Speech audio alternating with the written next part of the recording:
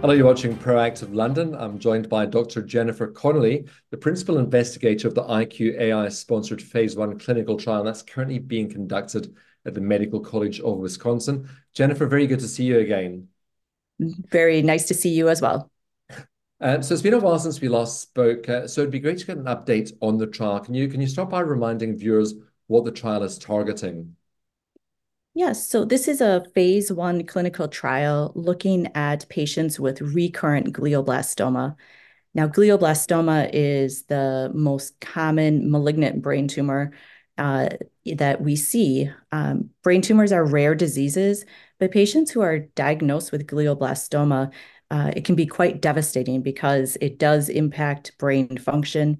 And we have limited treatment options. So it's really important that we have clinical trials available for these patients to really try to maintain quality of life while adding additional time for them.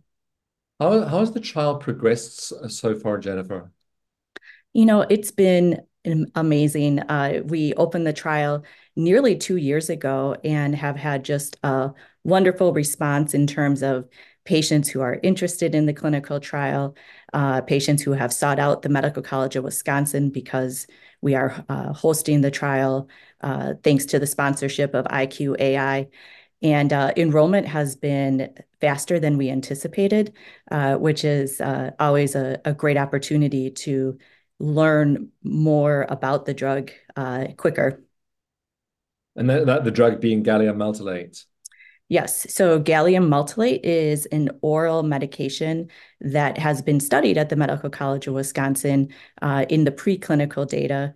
We started investigating this compound almost a decade ago, where you start with looking at tumor cells in a dish and looking at how it responds to gallium maltolate.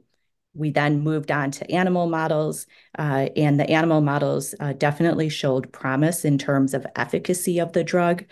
And so when we're looking at clinical trials or in research, really the next step is moving it on to patients. And so that's where we're at with the phase 1 clinical trial of gallium maltolate.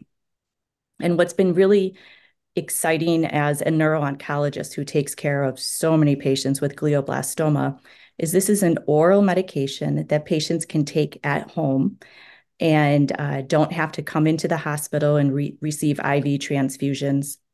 The patients, the whole purpose of a phase 1 trial is to look at how well do patients tolerate the medication. And it's really been encouraging such that we've been able to go from a low dose and move it up, 4 levels in terms of dose escalation.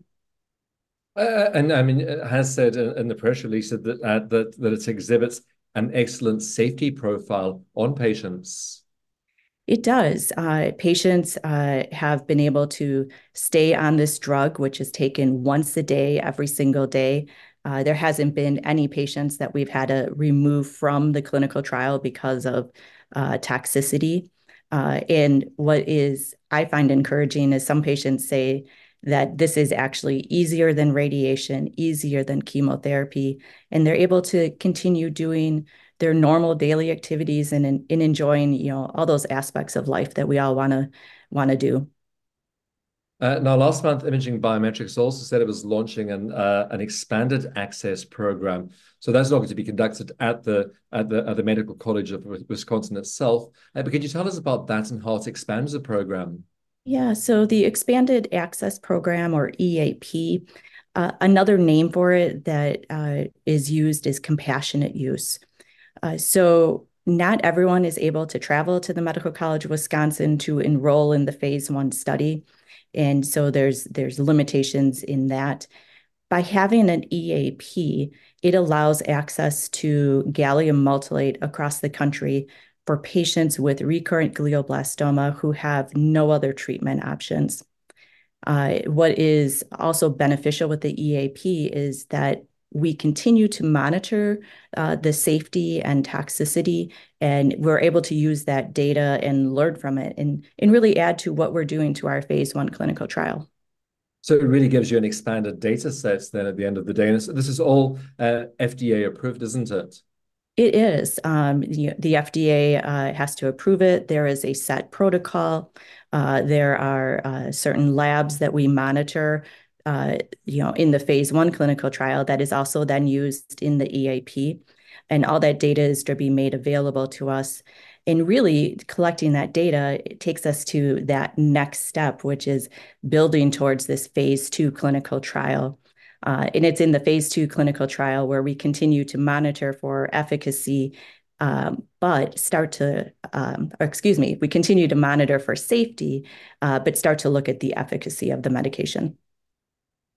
Jennifer, I mean, you mentioned the phase two trial. What are the milestones that will be coming up in 2024?